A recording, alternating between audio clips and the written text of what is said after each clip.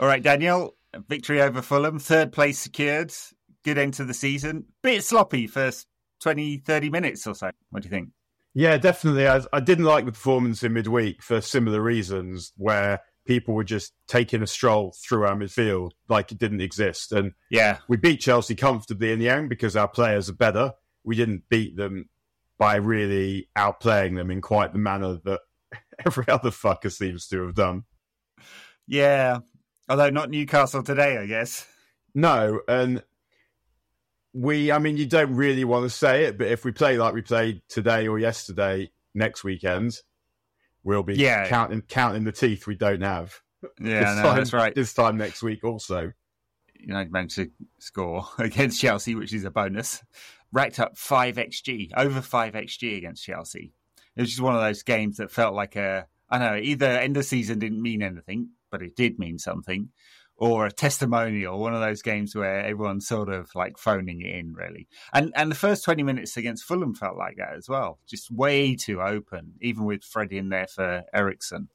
Conceding chances and conceding possession in dangerous areas. It really worries me for the cup final on his sleeve. We're like that. I wonder whether Erik ten Hag might find a different solution, try and get an extra man in midfield, because it doesn't look great if it's like that. No, and Luke Shaw has got that gag about Casemiro, how they say that they think he gives the ball away on purpose so he can win it back. And I know that he's good at tackling, but it would be good if he just gave the ball away a little bit less. And his forward passing is excellent. I like the fact that he takes risks, but he does put us in trouble more than I anticipated he might, and more than I'd like him to. The no-look pass against Chelsea was just a lovely piece of skill. Really, really enjoyed that. Yeah, it was beautiful. And his ability to do stuff like that means that we have a bit more leeway with the midfielder we might sign, I think, because I know that we're probably looking at someone more attacking because we do need someone instead of Eriksen. But to me, it's that Casemiro gives us enough going forward so that if we signed the first signing, or the one where we made sure to get was someone like Caicedo, then what that does is it means that you're not totally shafted every time Casemiro gets injured or suspended. And it means that you can also play both of them against teams who might pass it better and make it an extremely unpleasant afternoon for them, whoever it is. Yeah. I guess part of United's problem, and the reason why Eriksen's playing in central midfield, which he's pretty much never done in his career prior to this, is because you need to build up through midfield. And I guess the question, if Casemiro had played as more of an 8 than a 6 in that kind of system, would United's build up? Is his progressive passing good enough to get the ball through midfield into our more dangerous players? And that'd be my only question. And does he have the energy to play that kind of role? And who knows? There's been occasions this season where he's looked really tired, Casemiro. And both of them, Eriksen and Casemiro, have looked their age at points. They like the back-to-back, which we're going to get next season in the Champions League again, is just, it means United have to have more players there to be able to rotate. Yeah, I think the point is actually, it gives you, if you sign someone more similar to Casemiro, then it means you don't have to play him in all the games. Whereas if you sign one midfield player and it's Mason Mount, let's say, we'll talk about him, I'm sure, in a minute, that you still have to play Casemiro in all the games because you don't have any kind of alternative. That's true. There isn't one. We've tried Fred and Scott McTominay there, and they are not the answer at number 6, are they? And I don't think or anywhere else, to be honest. It's obviously the takeover is inhibiting United's ability to do deals. I think. I'm guesstimating that one because there will be a budget, and they can make an assumption about budget now because they've qualified for the Champions League, and they know the precise FFP calculations. Everyone's guesstimating that about 100 million plus whatever sales are made. So, and presumably there will be some. It's starting to look like we might just sell players for whatever we can get for them, rather than, nah, man, that's not enough. I want £79 million for Brandon Williams because I want to go and tell my wife I did that, which was felt like the Woodward approach. The Woodward approach of having a fat squad, right? And handing out contracts. Fat and also fat in terms of size, bloatedness, but not fat with a PH. No, sadly not. Yeah, so it does seem like the Murtaugh and Andy O'Brien on the football side of things, and the new CEO and stuff are taking a more pragmatic approach there. We'll see. I mean, would they sell Fred or McTominay for any reasonable fee? What were they asking for Maguire? Maguire's 3 years into his contract at United. Divide 80 million by 5, times it by 3. That's your book value for Maguire. If they take that, I mean, what is that? That's going to be just under 40 million. They'd take that, wouldn't they? 40 million for Maguire. So yeah, I think they might. Yeah, and that also, I mean, you book that straight away, and then you amortize any spending over 5 years. So actually, it's anything they can sell this summer has a bigger boost to the budget for FFP purposes than you might think it does. So anyway. You know those sandals that you get bought as a kid as a kind of school, they're like a school shoe, but they're not lace up. They'll have maybe a buckle or Velcro on them. Do you know the kind I mean? Right, yeah. I don't know why. I've started imagining Maguire playing in a pair of those. But he just sort of, I don't know why. I feel like he looks like he's playing in kids' sandals. Don't know why I feel that, but he gave the ball away. He started the sequence where United conceded the penalty by giving the ball away, and clearly it was a trip and a clear pen, but it was his fault for giving the ball away in the first place, Maguire.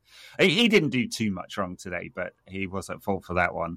And then Fulham's goal, I can't actually blame Maguire, but I can point at Dave, who's stood on his line while Maguire's heading it out from about inside his own 6-yard box. Catch the fucking ball. It's just that I'll always come back to the same thing with him. The things he's crap at feel like things he should be able to get good at. I think he's got worse at that. He's got more conservative over time. Remember that first season he was. That's what they say happens to people. Yeah, that's right. Yeah, we'll be here in 2045. Yeah, go stop the boats or something like that. Anyway, sorry. It's his first season. He got dumped for Lindegaard a couple of times, didn't he, by Fergie because he was under pressure and players were crowding him. But he was at least trying to do something, making mistakes, flapping at balls, but trying to. He doesn't even try it now. His cross claim percentage is something like 2%. It's right at the bottom of the goalkeepers in the Premier League. It's incredible. He just will not move from his line. And also, particularly, we're quite a small team as well. So from set pieces and stuff, a dominant goalkeeper would be quite helpful. Yeah. I mean, I've definitely come to the conclusion, and it wasn't just because of the mistake against, West Ham, that United would be a much better team with a goalkeeper who can not only pass, that's a bonus. Less of a problem when Martinez is in the side, I think. You just give it to him and he pings it around, but someone who dominates the area for sure. Just an all-round keeper. I don't know that his saves now, which are underwater on expected goals against, are enough to justify the lack of presence around the goal. Anyway, it contributed heavily to United conceding that first goal. As you say, it's not even the Ricketts really. It's the fact that he just stays on his line, which means the rest of the team's playing 10 yards deeper than they'd want to. Than they need to. And that feels like, that and the crosses feel much more significant than the lack of ability to build attacks and the occasional error. I want someone who's going to, and it comes down also to something a bit more even than just actual keeping goal. That it comes down to organising and commanding a back four. He just feels like he can't be fun to play with. It just must be a pain in the arse to play with, especially, I guess, when you've got those two centre-backs, Maguire and Lindelof, and neither of them presumably want to leave too much space in behind either. Most definitely not. Yeah. Yeah, and it felt like that for the first, 20 minutes or so, giving the ball away, trying to progress it out the back, and it contributed, as I said, in part to the penalty that was given away. But that save seemed to definitely spark the crowd into life and seemed to spark United into life. I wondered whether it might be half time because I can't, Eric can't want them to just slack off before you can't just turn it on, Just have enough to laugh off, lads. It's all good. I know. Yeah, so it was kind of a bit shocking, honestly, the first bit of the game. But the response after the penalty save was good. I think United were suddenly in it. I thought Sancho actually had one of his better games this season for United. He was involved a lot. He's not beating men, but he's not going to do that. But he was involved in some really good stuff. Really nice wall pass with Rashford that didn't quite come off.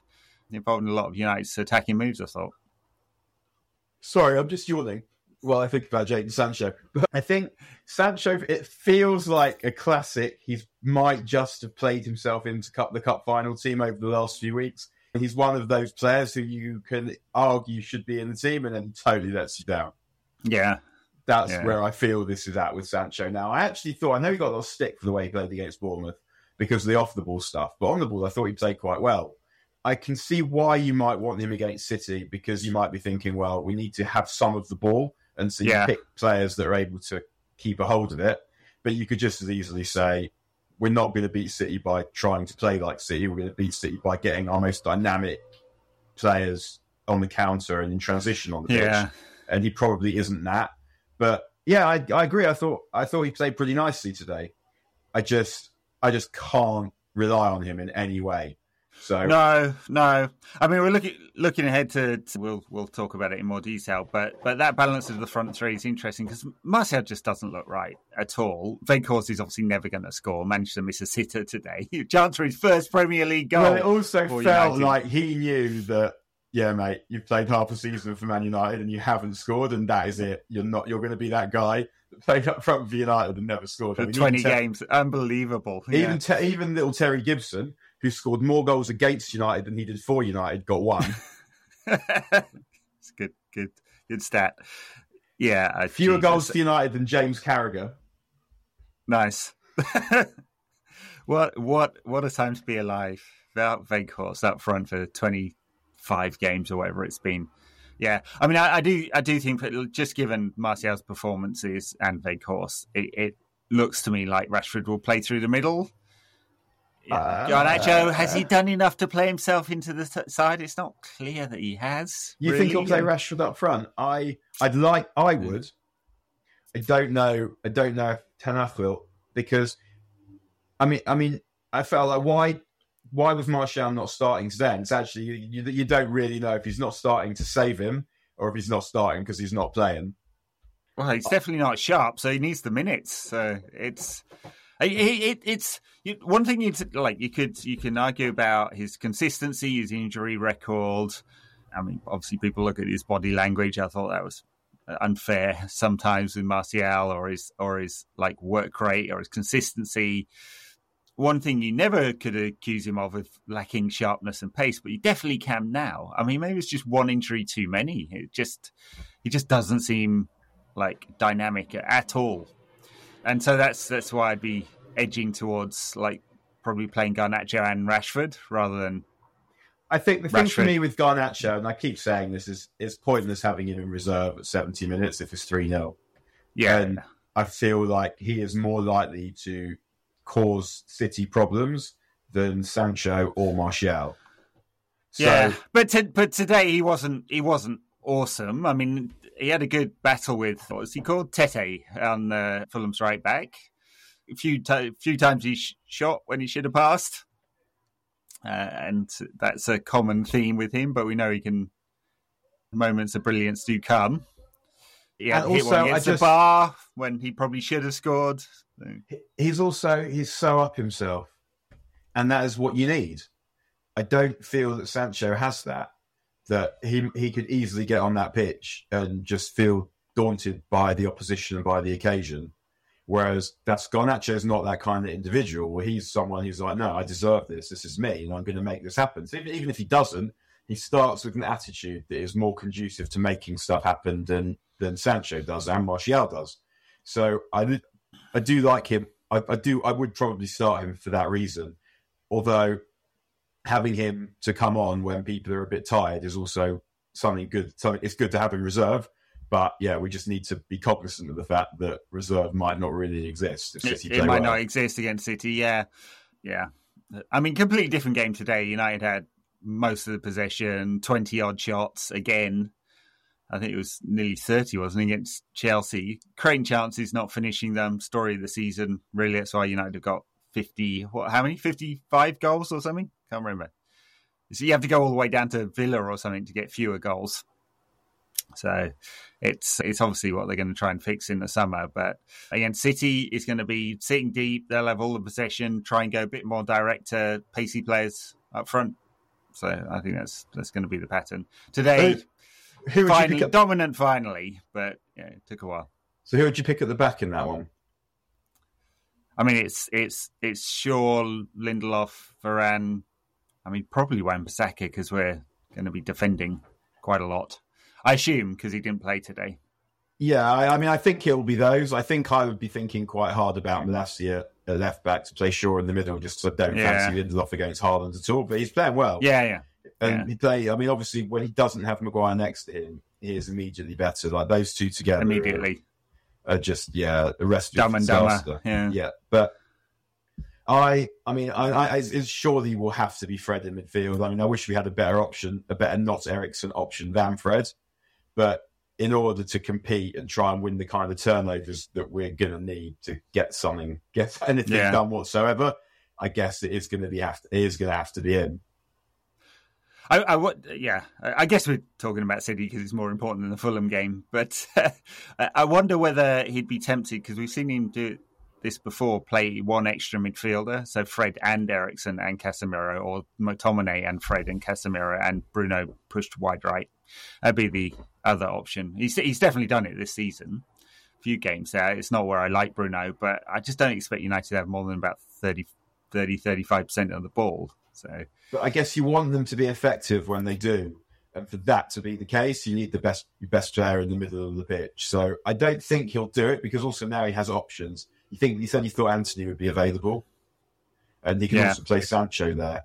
So right. He thinks Anthony's going to be available. I missed that. Yeah. He said that before the match. He's on crutches. Oh well, if Anthony's fit, he's going to play him because he's been better attacking wise last few months, but he's great defensively. So. We're better with Anthony in the team. I mean, it's that simple. I mean, he's got things that he needs to improve on, and he does look like he'll be a much better player next season because it does. You can see him. You see that he's improved through this season.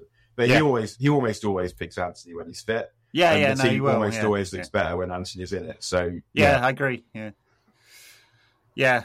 Well, In that case, I mean, if he is going to be fit, which is a surprise because of the screaming agony that Anthony was apparently in. He does seem to have a low pain threshold, doesn't he? He does. But yet he's got a tattoo on that bone behind the ear, which feels like it must be quite sore to have done. I don't know. I don't know. Haven't got any tattoos. Why not? Don't know. Never fancied it really. If you could have one, what would you have? I just wouldn't. I wouldn't get in it. I mean, I just wouldn't do a footballer because that's just wouldn't. It's just too. I feel like if tattoos weren't against Jewish law, and that was something that bothered me in my teenage years, which it did, right? I wouldn't have put some kind of United tattoo beyond me. Yeah. But a few bevies and we'll do it. No. I don't know. I've just never fancied tattoo. Obviously, I've got my cock pierced, but yeah. It's 6'2". I'll tell you what I did do though, which is almost like a tat, I guess. Was I think I might have said this before, so please forgive me if I'm repeating an old story, for I am old. But I went on the beach in Israel in the summer of '95 with no sun cream, and I put a number 7 on my heart in plasters, and then got burned to shit on purpose, and then had the number 7 on myself for most of the next year as a consequence after doing a lot of like glowing and smouldering all the way home. I could get my hand, I could get my hand under my skin.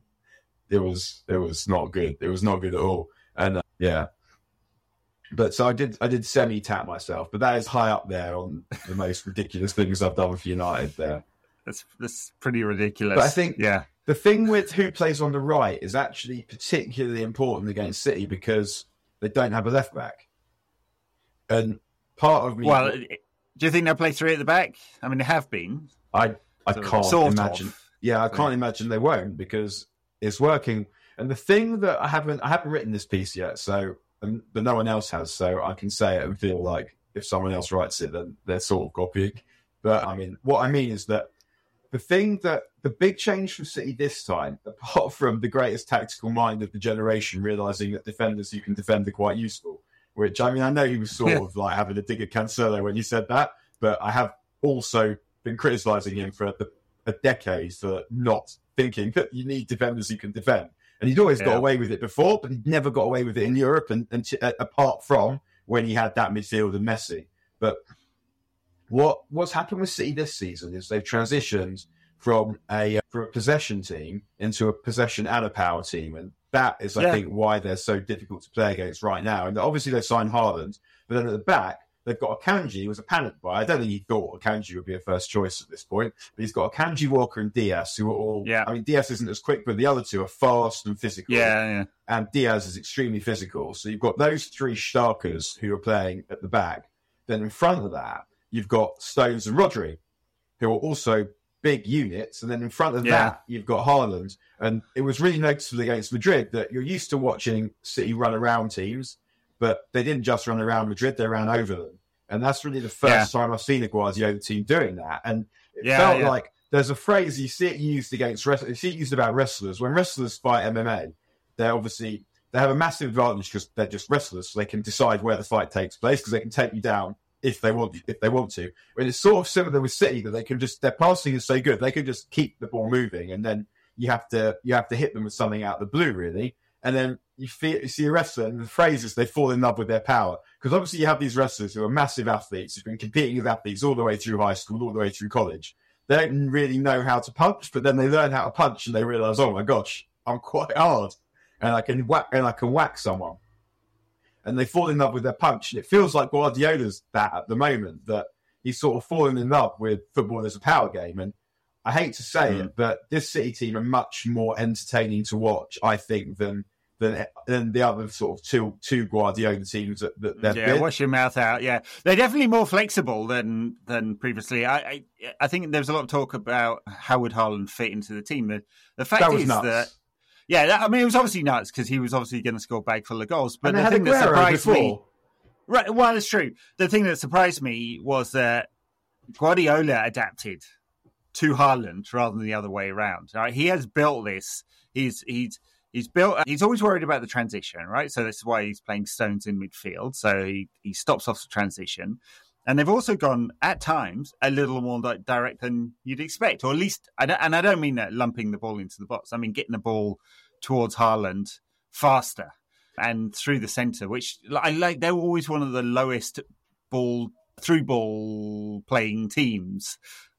I'm muddling that up, but because they were always trying to walk the ball into the net. You just don't see that from City anymore. They're not scoring their archetypal goals as much. And I think adapted. I think if it wasn't Haaland who they could get, they may well not have bought that kind of centre forward last summer. It just was that Haaland was so good that you just signed him and then deal with it. And what they've had to do is, because he's not really interested in getting involved in the play, he wants to run in behind and he wants one-touch finishes.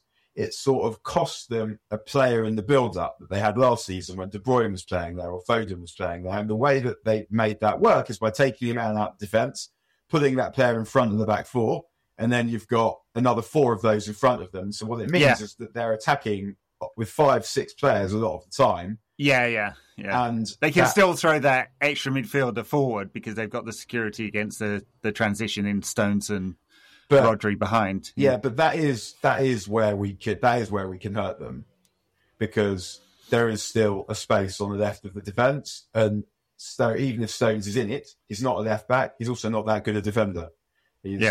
But this position has worked out better for him because it's allowing him to do a bit of defending, but also get on the ball, and that's why they bought him in the first place. Why Guardiola bought him to begin with is because he's good on the ball, not because he was good at defending one-on-one. But the other three behind him can defend one-on-one, Walker and Akanji in particular. And I mean, I think that in the end, United need to really stay in the game at the beginning. I think the most likely route to victory is scoring first and holding out. And holding on. Scoring twice and holding on.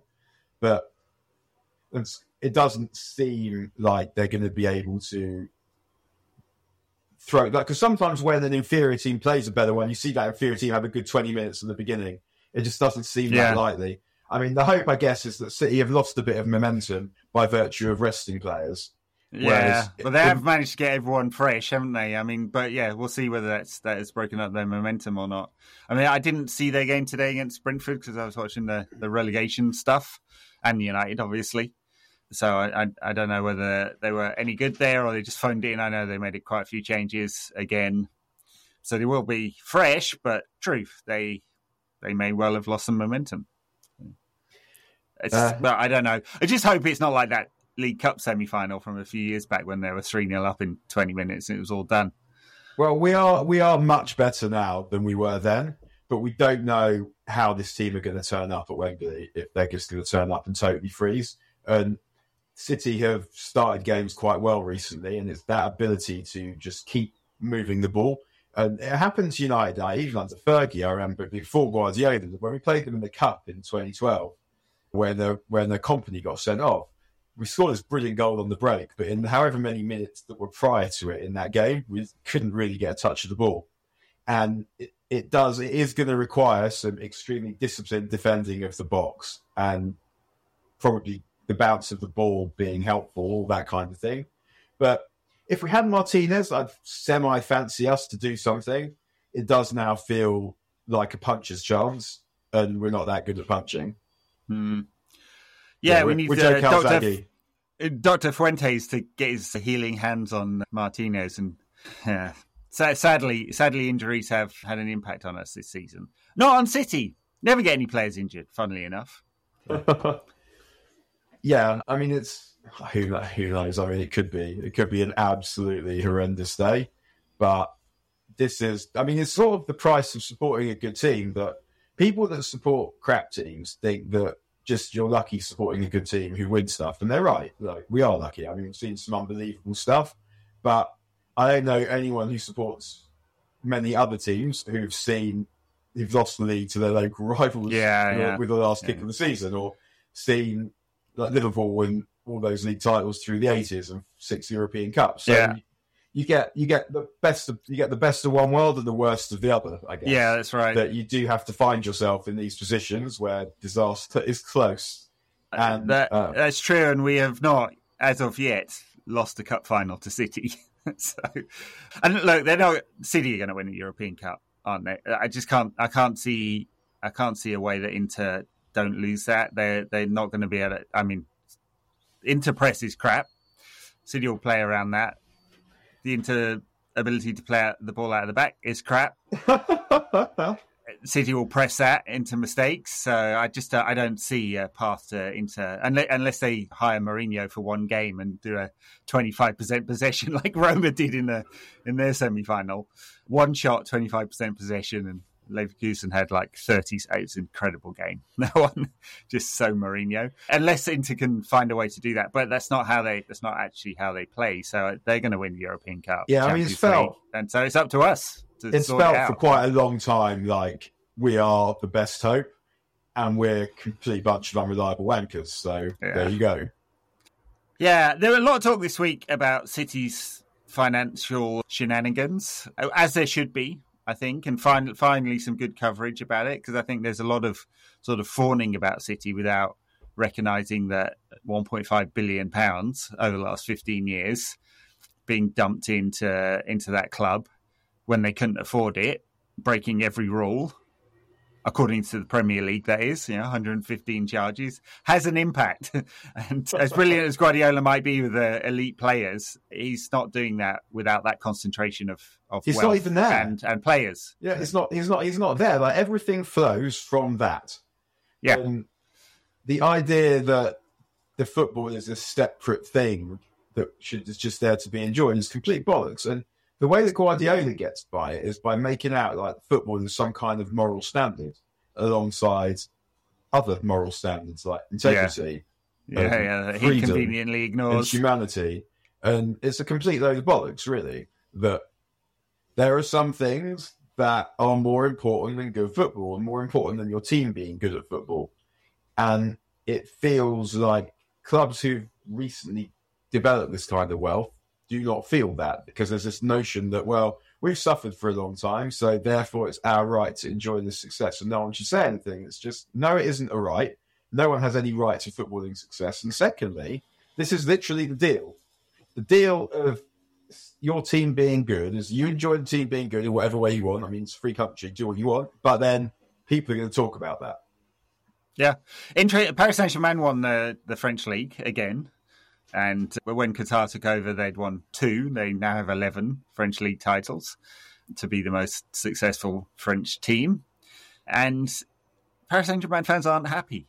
I mean, there's been several protests. The Ultras had banners up saying things like, "You're not us, leave now," even though they won the league title again. And they haven't played great football under Galtier, even with Neymar and Messi and Mbappe when they're fit. But it's also because they don't inspire love at all when you financially dope your way to league titles. And I mean, I've said this before on the pod, but Guardiola has said it more than once that he feels like his team is not getting the respect he thinks they deserve. He's never going to get that because everyone knows they've sort of cheated their way to this position. And it doesn't happen without state wealth. It's not a local businessman done good that suddenly pumped in money. Even if it was that, and with all the financial doping as well, it would be different than a state doing it and trying to hide everything.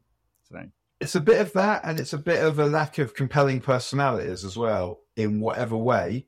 They've never been particularly interesting in terms of the characters in the team, which is one of the things that United had in the 60s and also had in the 90s in particular when they were successful, was just players in the team that people were interested in. The same way people were interested in the Babes.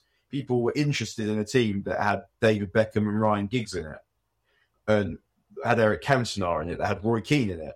And City have never really had that, where there's they've got Haaland now who people want to watch. Yeah. And Jack Grealish, it's different, but he does sort of inspire some level of devotion, doesn't he? With his thighs and his nice hair. Yeah, I guess he's only started playing really well. I mean, I know he's had generally a good season, but someone who people think, well, just sort of since the World Cup, really, where he's made himself a proper fixture in the team. Yeah. But ultimately, when we look at the final, I feel like I'd still much rather it was him than Phil Foden in that position, because I think just like with Foden, he has the ability to do stuff that you can't really do too much about, whereas Grealish is fitting very well into that team, but if Wan-Bissaka has a good day, he can do a good job on Grealish. If Wan-Bissaka has a good day. What a combination of words that is. Yeah. Yeah, it's interesting because Grealish wins a lot of fouls, and that is a problem for United, but Wan-Bissaka is normally quite tidy with his tackling, isn't he? He doesn't give away a lot of fouls. He's a problem in terms of his positional sense, although I think that has improved as well. I don't remember the last time he got caught out the back post. I may be forgetting one. He's knocked some balls away at the back post recently. He's actually done some defending in that area. I agree. He has improved a bit of that. There was a good thing that Nick Harris from Sporting Intelligence put out. It was a conference he spoke at last year where he kind of summarised City's cheating in 12 minutes. It's worthwhile. It's on my Twitter feed. 12 minutes. Speaking for 12 minutes is a long time. Just 12 minutes. That is a lot of cheating. Well, he only really it's just the greatest hits. Actually, he didn't go into every single thing, but you can summarize it in terms of fake sponsors, artificially inflated sponsorship deals when it was actually coming directly from the Emirati and not the sponsors that are owned by the Emirati. I mean, it's a kind of moot point. Refusing to answer questions. That's a brilliant quote that we've seen before about they'd rather they spent 50 million on the best lawyers on the planet than on players. Obfuscating as much as possible, refusing to answer questions, weaponizing fans. He goes through the great hits anyway. It's well worth watching that, just as a nice précis of how City have behaved the last 15 years now. Yeah, I think that the self-righteousness of City is just really quite something. And bearing in mind, they obviously know what the reality is. If they have been cheating, We know what the reality is. It was all out there. Football leaks leaked it all. So the indignation is really, are they convincing themselves that actually they haven't done it? Because you know how when one is lying oneself, there are two ways of doing it. You either convince yourself that the thing that's the lie is true, or you just like brazenly lie. Yeah. And you lie some of it is brazen lying, yeah. You lie much better if you believe in the truth of what you're saying. Yeah, I mean, I think part of this is the Abu Dhabi strategy, and it's also what they've done in things like arms sales as well. I mean, UAE are serial funders of various forces around the world, including currently the RSF, who are kind of rebel army, who are waging a civil war against the Sudanese army in Sudan right now. I mean, this is the really serious shit, right?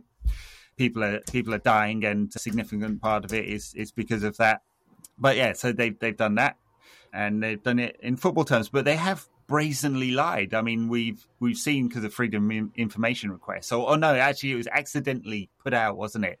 Some of the court transcripts from their efforts to delay everything on the Premier League investigation, brazenly saying no, they hadn't inflated sponsorship deals, when the same people, including people like Simon Pearce and some of the other executives, were sending emails back and forth to each other saying, no, we only need 4 million. The rest of it's coming from somewhere else. I mean, it's just as brazen as it gets.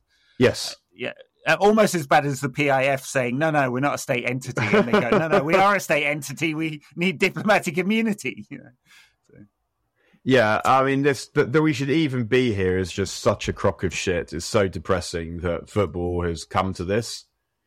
That I want to talk about this. No, I'm sick of it.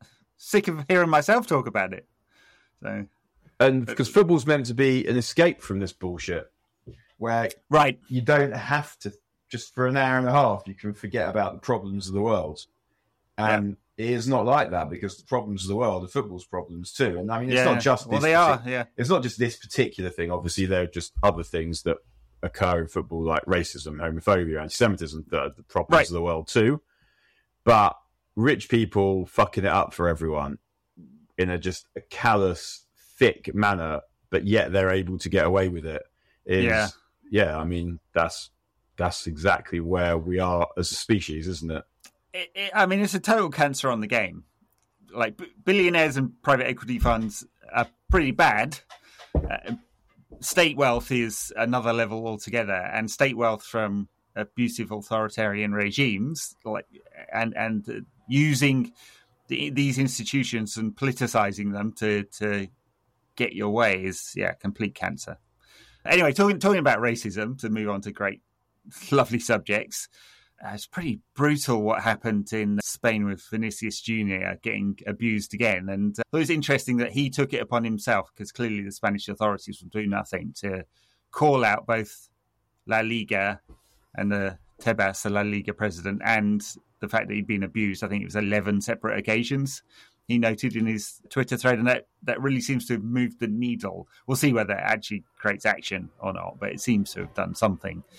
You end up with the people who are being abused get forced into a situation where they have to solve this problem. Yeah, and he shouldn't have to do that. He shouldn't have the FIFA protocols, like FIFA, whose role in the politicization of football has been quite heavy, right? But the FIFA protocols are quite clear. The referee should stop the game, and they don't at all. Yeah. And it shouldn't be on Vinicius to go and defend himself like that. Or at some point you feel that the players will just have to walk off and say we're not playing. And they should do. And I mean, it's not. I don't feel it's up to me to tell them what they should do, other than to say I'll just back whatever they do. But again, the fact that we're leaving it to them to take action because the game isn't protecting them adequately with sanctions, and is again like a problem that. You end up where it's sort of what happens when, I mean, it reflects really like structural inequality, structural racism, where you have, of course, the sanctions are not going to work properly and the disciplinary system is not going to work properly if the people who decided on it are all white men. Well, yeah. Yeah, it's a very definition of structural racism there. Yeah.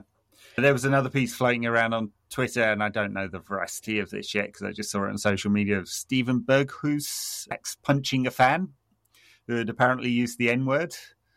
Yeah, good for him. Yeah. Because, again, like, why should you think that you could do that in a football ground and not get a tickle? You should not. Chat shit, get banged, as Jamie Vardy might say. Yeah. And I mean, I remember thinking about that at the time about Eric when he jumped into the crowd. If you call someone's mum a whore, and then they remonstrate with you, or a motherfucker, whatever close to what it was now. I can't remember.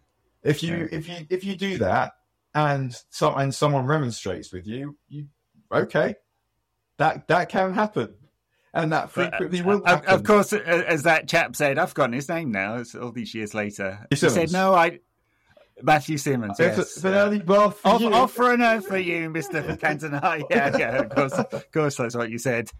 Yeah. I mean, you don't want to see players or fans having to do this. I mean, who was the West Ham fan? Knowlesy, giant of a man, holding off like 40 ultras the other week. I mean, amazing scenes there. It's just one of those beautiful aspects of football ephemera, Knowlesy, that only happens in football. And the fact that he's just standing there taking swings, and I don't know how he was allowed to just stand there taking swings when there's a whole group that could rush him. And he's now become like this internet hero. Like, he had a fake Twitter account. His daughter's the only account is his daughter's, and he's just been wandering around London with his black eye, getting congratulated. I mean, it is... Well, he got a ticket to the Europa League final as well off the club, didn't he? Oh, was that what, for kicking heads? That was brilliant. Well, in Knowlesy. Yeah. What do you think his name actually is? I mean, maybe it's Knowlesy or Knowlesy. I'm not sure. Kevin Knowles or something. I don't know what it is. So we think it's Knowles. I'm guessing. Yeah. I have no idea. What a time to be alive. Maybe you could get a Knowlesy tattoo.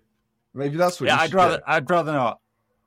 I think I'm going to skip that. But nice idea. I think I'll pass. Yeah.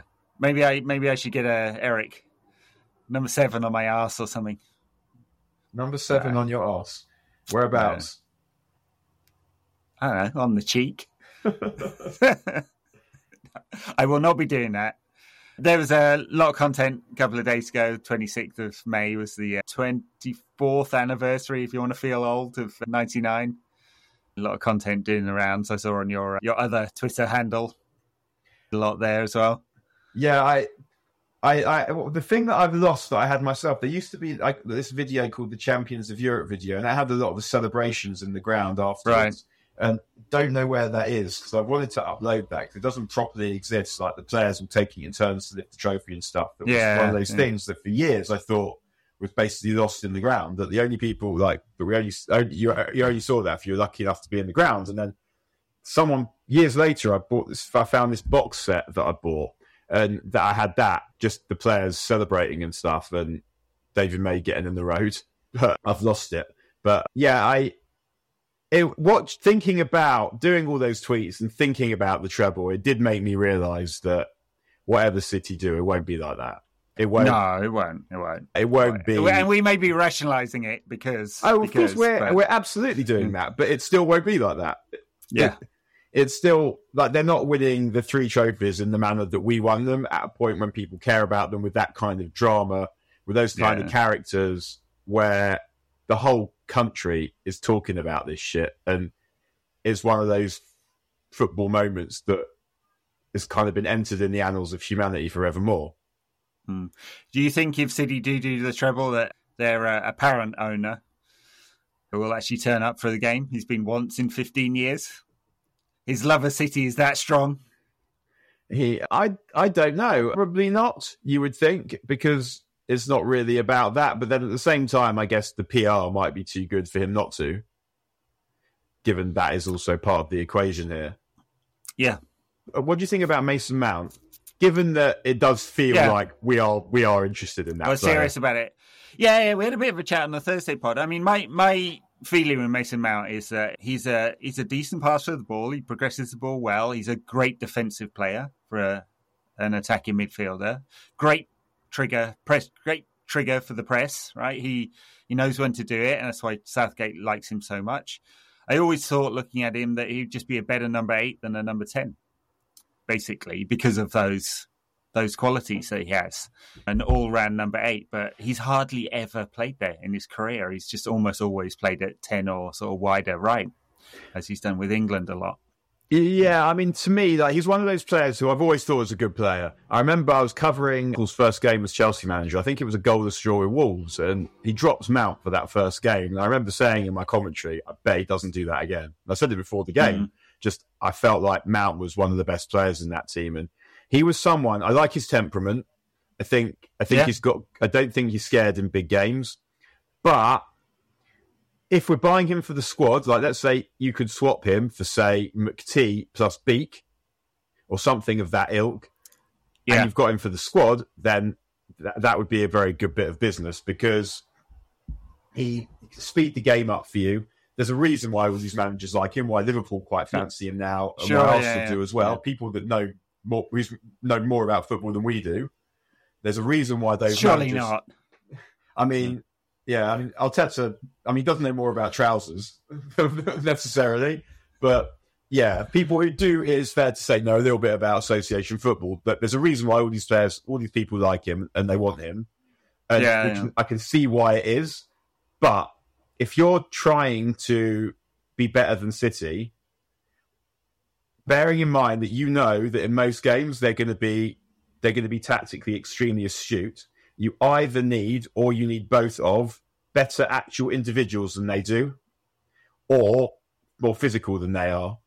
Yeah. And I feel like Mount gives you neither of those things. If he's a first-choice player, he's not good enough to play for City, and he's not physically going to do anything to knock City out their stride. So, yeah, I wouldn't. I mean, it probably, given the consensus opinion is that it's 50-something million, it's probably not so big that, although this summer may be an issue, but yeah, if it is swapping a few sales for Mount at 50-something million, he's probably not so big that he can't be part of a wider squad, not necessarily number 8 for every game, and certainly not replacing Bruno.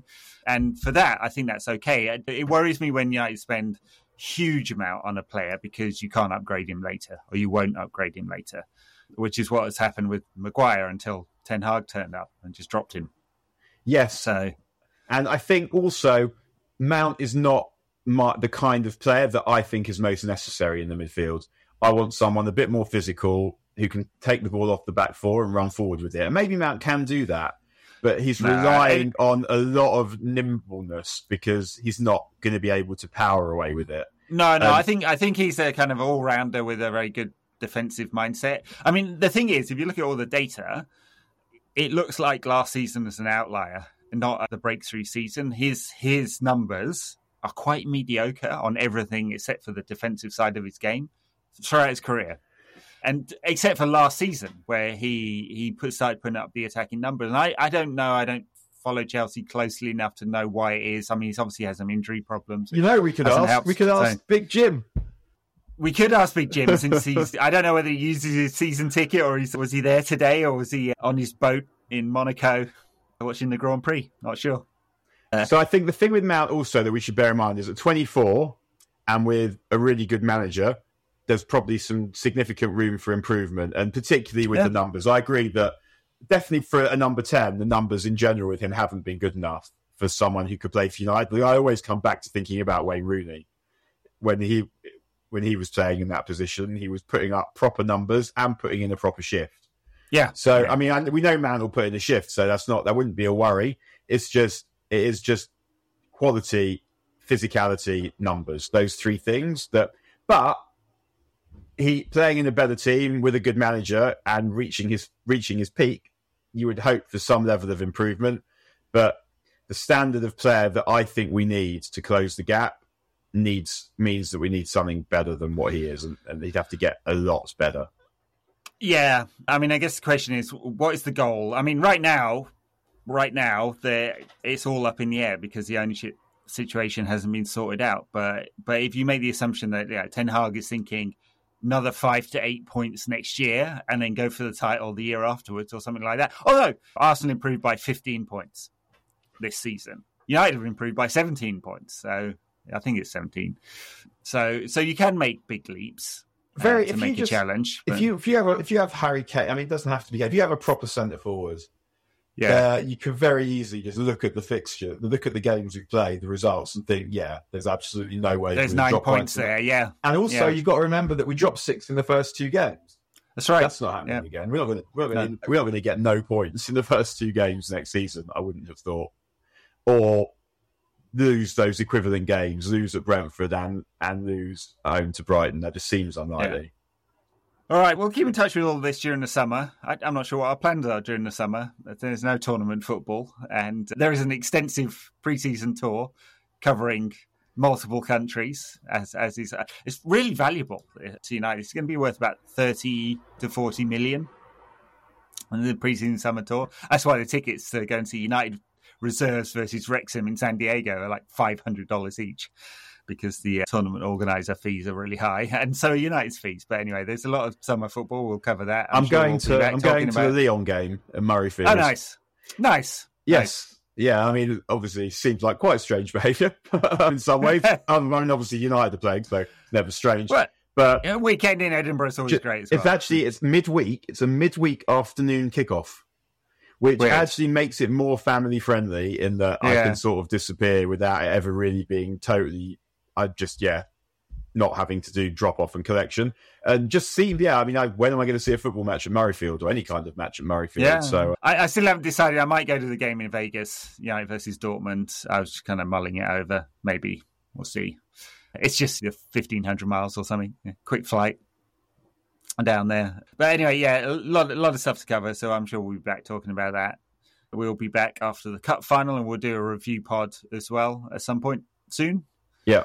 Talking about how we've stopped City's treble aims and goals, hopefully. Touch wood. What do you reckon? How do you feel about the cup final? Not great. Although if anyone comes past their ticket at any point, hit me up. But it's one of those games that full strength United probably wins that, 2 out of 10 maybe?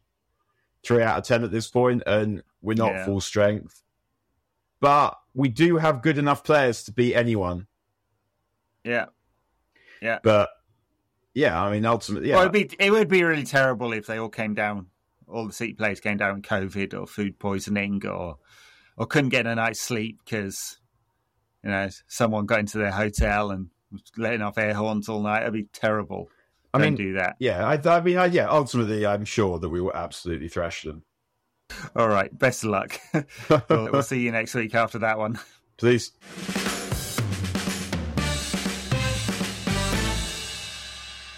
No question about that. It's supported by you, our listeners, through patreon.com/NQAT pod, where you can get access to our weekly ad-free bonus episode talking about football around the Premier League and Europe.